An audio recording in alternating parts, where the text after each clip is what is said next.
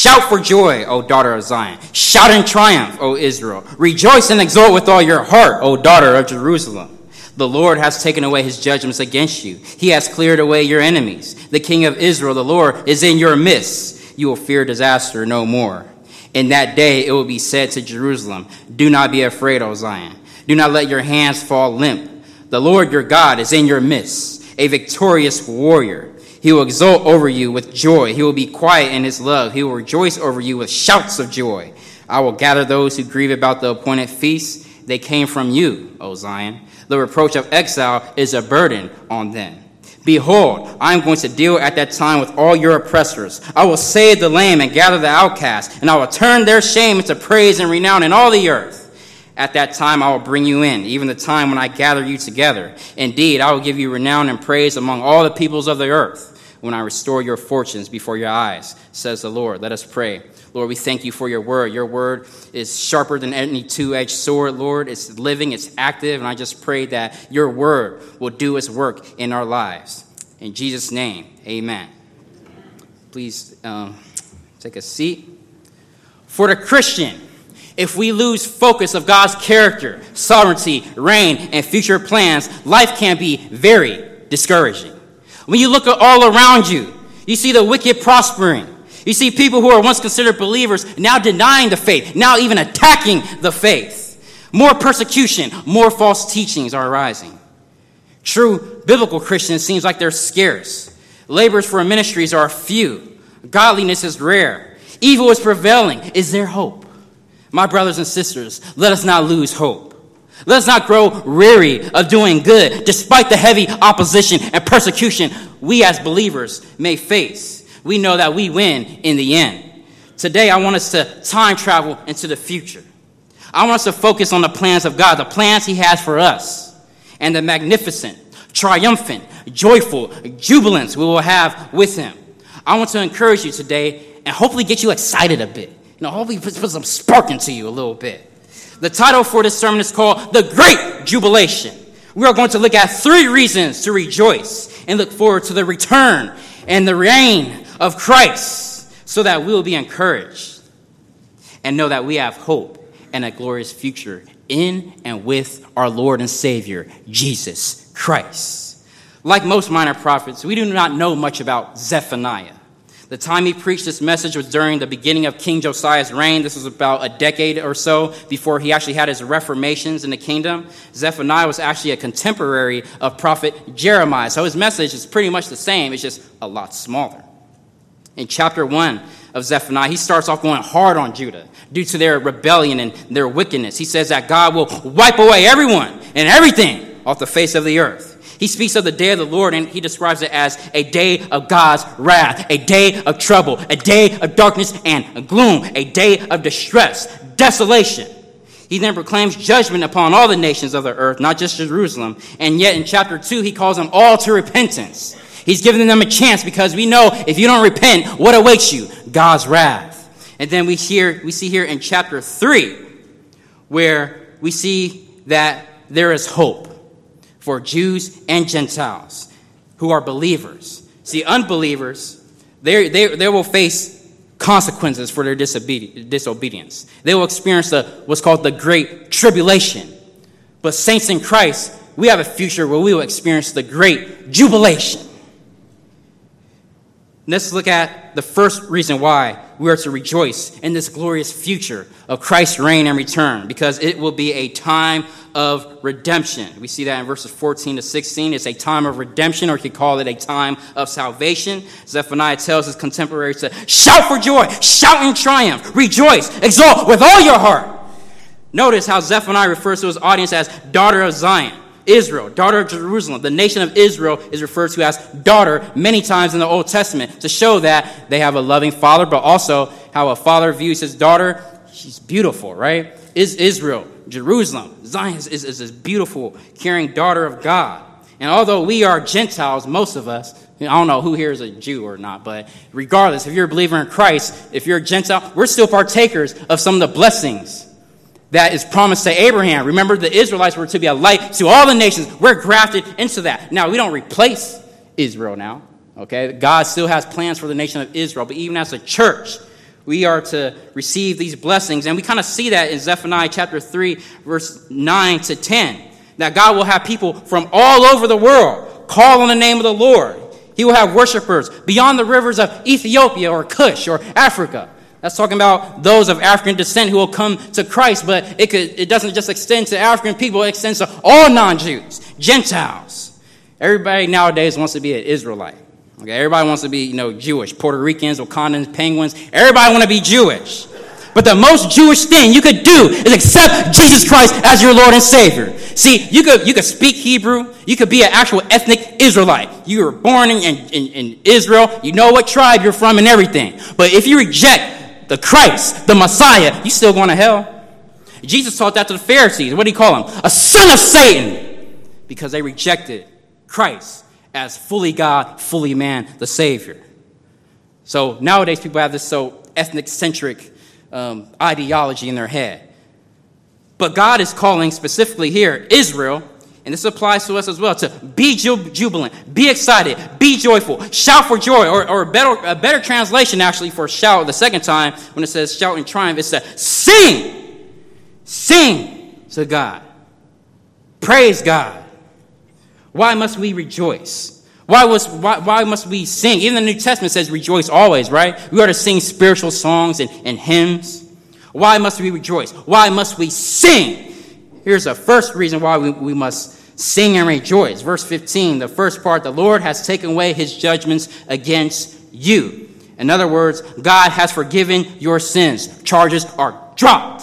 In him we have redemption through his blood, the forgiveness of our trespasses according to the riches of his grace. God rescued us from the domain of darkness. He transferred us into the kingdom of his beloved Son, in whom we have redemption, the forgiveness of sin, of sins. Now that is something to amen about. That is something to shout about. That is something to sing about and rejoice about. We have salvation.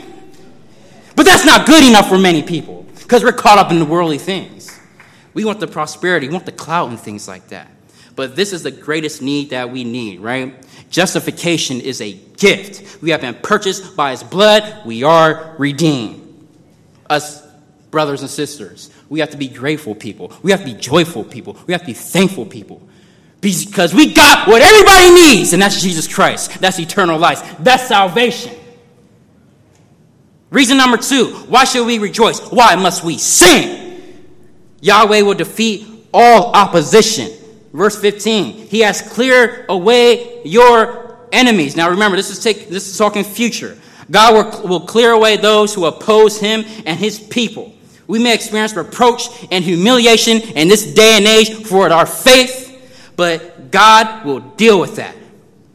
Part of the peace and prosperity we receive in the future kingdom is that we will have no enemies.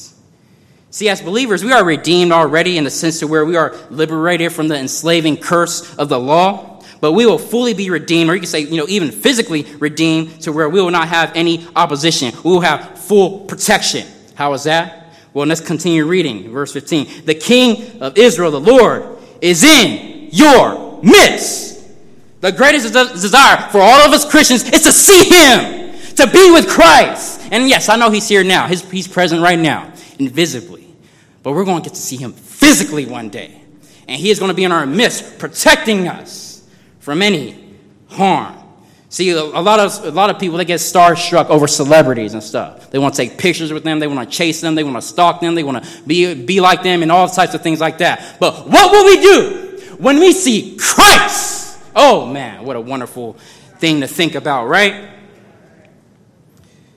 See, the world isn't going to get better because of certain political party is reigning, or a leader is reigning, or some movement, or everybody buys an electric car and things like that, or everyone goes to college, everyone has a place to stay. Those are all great things and things like that. But no utopian, idealistic world is going to exist. We need Christ to return and come back. How often do we say to ourselves, "Come, Lord Jesus," when things are going on?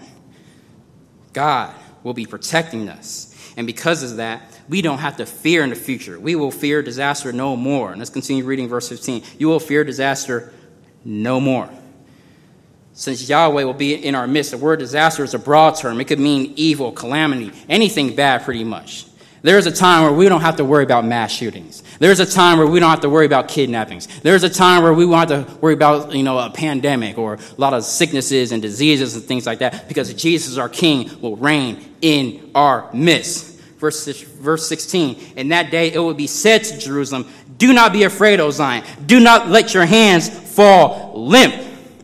Jerusalem will not be afraid. They are not to allow their hands fall limp.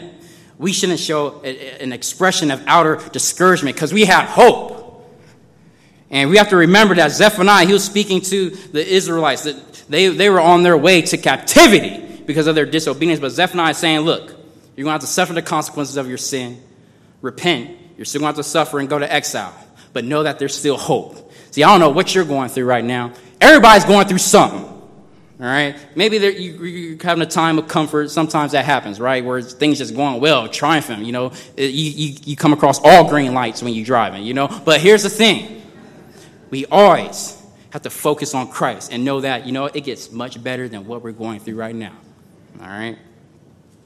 We can't be encouraged. We have to be encouraged. We have to be jubilant. We can't let our hands fall limp. What does it look like to be limp? Just like an Eeyore on Winnie the Pooh, okay? We can't be like that, okay? Hands are to symbolize strength. In Hebrew, it symbolizes strength, duty, service. And when your hands are limp, it's not inactive. But what is Zephaniah saying? What is God saying? Put them hands up. And he's not talking about putting a gun to you. He's saying, look, you better use those hands to give praise or give service. Whatever you do is for my glory. That's what God is saying right there. He's trying to encourage these brothers right here. See, life doesn't go as planned, but we have to be strong, not in our own strength, but in the Lord. How did black Christians back in slavery, how did they withstand and endure those hardships? How did black Christians during the Jim Crow era persevere and endure racism and those hardships? And they still had successful marriages and successful families, were able to work because they understood their identity in Christ. They were strong in the Lord and they had hope. That is what we need now. See, a lot of us, we talk about, youngsters, they need some old school love. They need some old school loving because, they break up easy, they divorce easy, things like that. But first things we need to have too, we need some of that old school faith. That faith saints of old, where they persevere and withstand and focus on Christ. We don't have that. We get fickle, we get soft, we give up. But Zephaniah, he's encouraging the Israelites, hey, don't lose hope. Be encouraged. Life is hard. You're going to go through it, but you have hope. You need to have joy, and it's not in your circumstance. It's who God is and his promises. One of the things we meditate on, we have to meditate on that as well. That's something pure and true and worthy of praise, right? See, sometimes, here's another thing. Speaking of singing, right? When you think about the, black Christians back in the day, whether it's through slavery or whether it's through Jim Crow era, how else did they withstand it? They sang. That's what they did. Shout for joy. Sing in triumph. See, sometimes we have to sing sometimes. See, that's like an overlooked, I'll call it a spiritual discipline. To sing, right? Sometimes we got to pull a hymnal out and sing, great is thy faithfulness. It is well with my soul. Amazing grace. A mighty fortress is our God. All these hymns. Sometimes we got to pull out a Negro spiritual hymnal. You want to sing swing low, sweet chariot? You want to sing wait? All those things.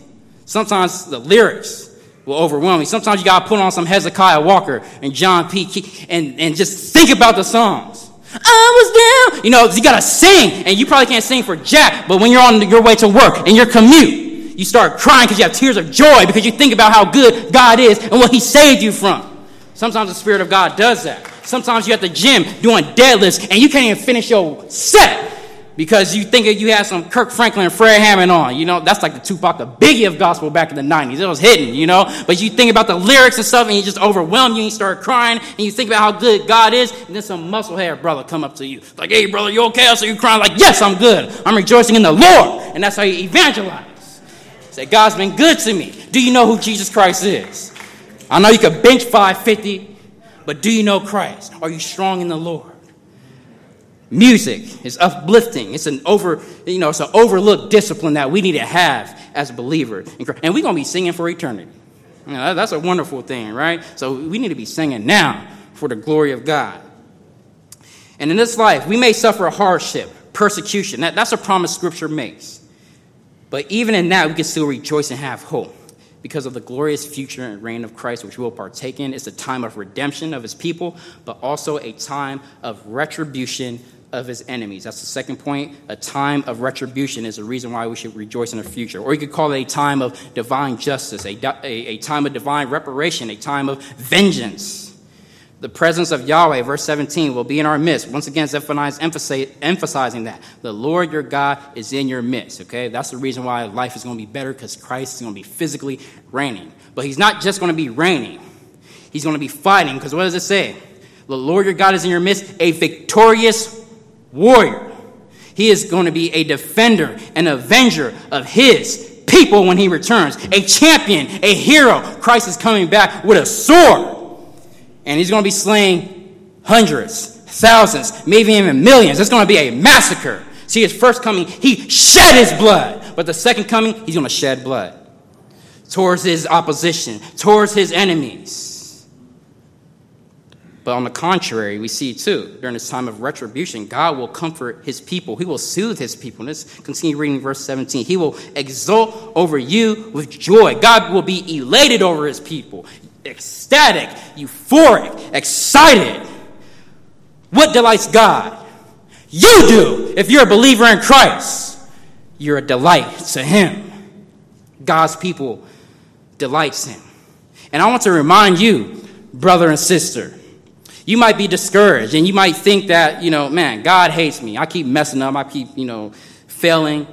Maybe you grew up in a legalistic environment where, if you don't do this, if you don't do that, God doesn't like you. He's not pleased with you. Maybe you view God how you view your parent who abandoned you or abused you and things like that. But we have to remember this, Romans 8:1. There is no condemnation for those who are in Christ Jesus. That's the encouragement. Now, God will discipline you now, okay, if you go out of line. Okay, he'll really lay it in and spank that beyond. Can I get a witness? I'm the only brother that sinned up in this piece, huh? He will discipline. And that proves his delight in you. That proves his love towards you. Okay? So we have to remember that God delights in his people. Remember, as a church, we are the bride of Christ. All right? Jesus Christ loves us. And then he continues on. He will be quiet in his love. Okay, this part of the verse is difficult to translate and make full sense of in English, but to keep from being too technical, it's likely that this has an idea that God will calm his people in love. He will cherish them, renew them, revive them, and even encourage them in his love. We will experience perfect peace. Okay, one of my favorite blessings of being a believer in Christ is that I have a sustaining joy and peace that I didn't have before I had Christ in my life. And we got to give props to the Holy Spirit for that. Because he enables us to walk to have joy and peace. Doesn't mean we go through hard things, but he keeps us stable and firm, right? But imagine the day where he will be in our midst, and he is in our presence, protecting us. Imagine when Jesus is King in our midst, how much joy and peace we will have. Woo! Make you feel like Ric Flair, right? That shit should have a shout and sing for joy and look forward to the future. We have something to look forward to if you're a Christian. All right? Your future isn't all dark and gloomy and you don't know what's going to happen. No, we have hope. We know what's going to happen. It's about to go down, because Christ, our Lord and Savior, we're going to be with him. He's going to be in our midst. He's going to be reigning. We're going to reign with him. Awesome.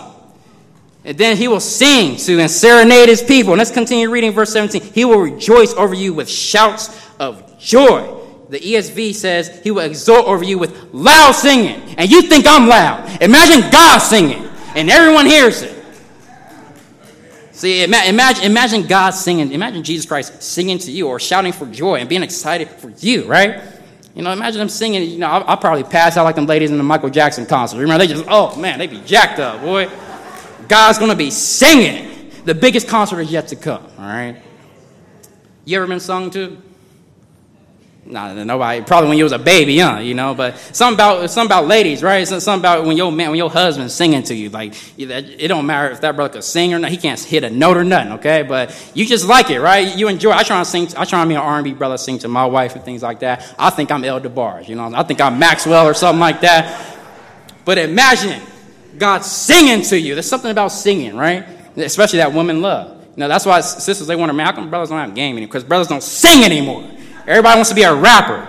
All right, what you gonna be? No woman wants to hear you rap romantically. What you gonna be? LL Cool J, I Need Love. You got a Kango hat and got a pants sleeve up. All right, but remember, God is going to be rejoicing over us.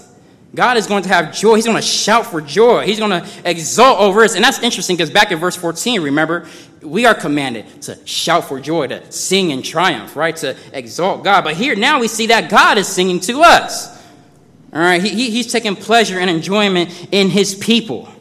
Okay, and some commentators debate if God is literally going to be singing. I believe this is something God is going to be comforting us lyrically, musically. I believe that, based on the translation and things like that. But we also have to remember, too, Jerusalem is described as God's daughter. In this context, Jerusalem is described as God's daughter. This is a picture of God comforting and cherishing and holding and rocking his baby daughter, and soothing her and comforting and singing to her. And when we think about the New Testament, the church, we're Christ's bride, okay? And the groom delights in his bride.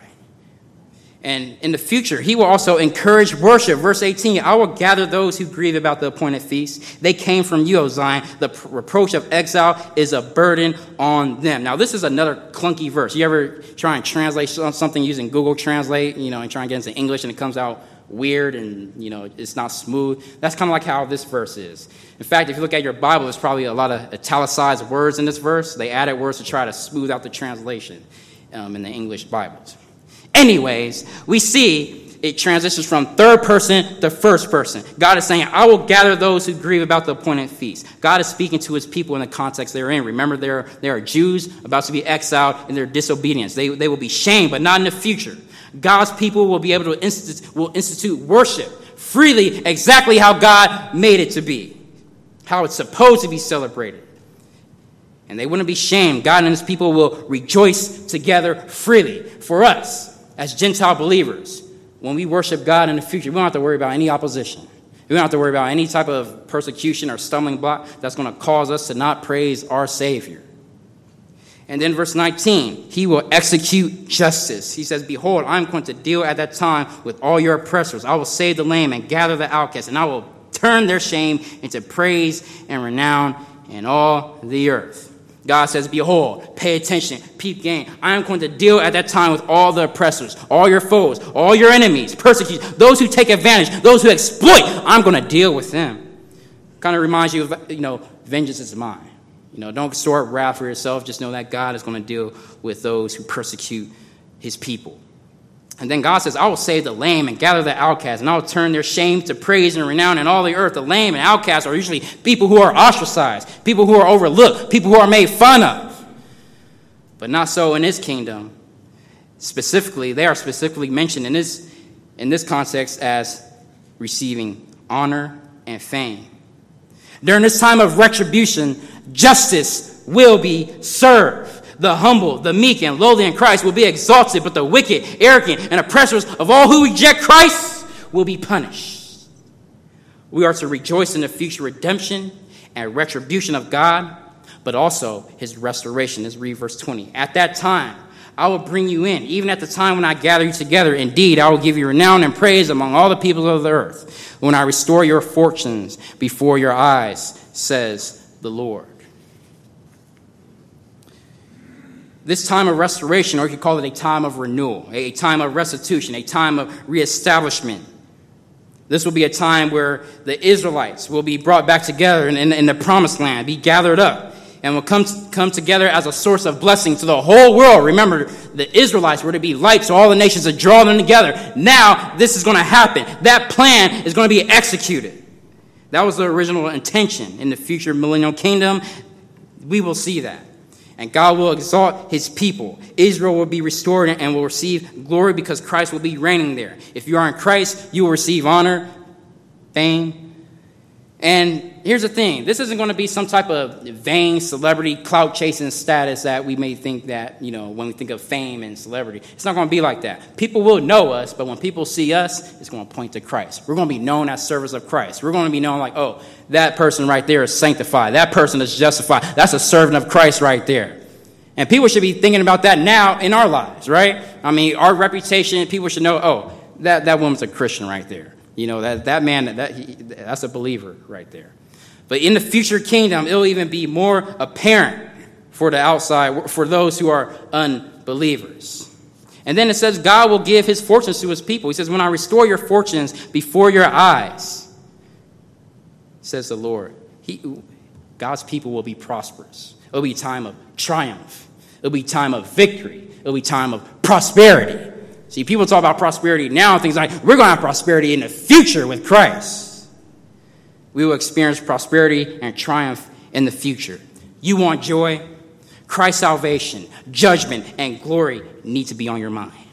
You need to meditate on these truths. His redemption, his retribution, and his restoration is key to having hope and comfort in this life of sin, turmoil, and trial. Unfortunately, many believers think that eschatology, study of the last things, or the future ministry of Christ is irrelevant for their sanctification. But it has a lot to do with sanctification. It helps you have a certain mindset.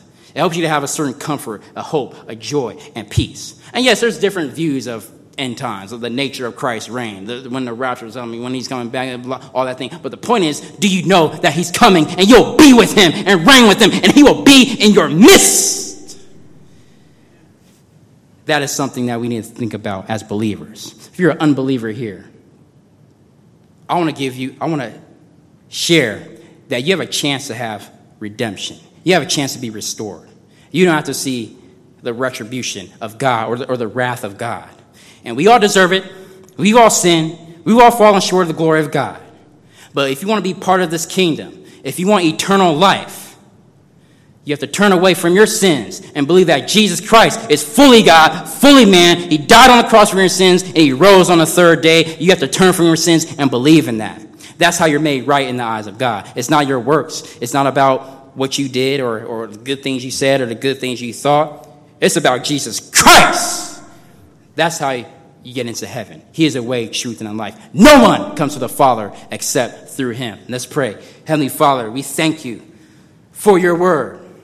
We thank you that we have hope through your Son, Jesus Christ, whether Jew or Gentile. We thank you that you've redeemed us from our sins, but you also have a lot more as far as your plan of redemption to show us. You demonstrated your love on the cross by sending your Son, Jesus Christ, to die on the cross, and you continue to shower and demonstrate your love to us daily. But even in the future, we are going to see your love demonstrated even more. Your love is for eternity, and that's a wonderful thing because you are love, God. And God, I pray for those who do not know you today. I pray that they turn away from their sins and get to experience the love that you have for them in a special way through your Son, Jesus Christ. May today be the day of salvation for them. In Jesus' name I pray. Amen.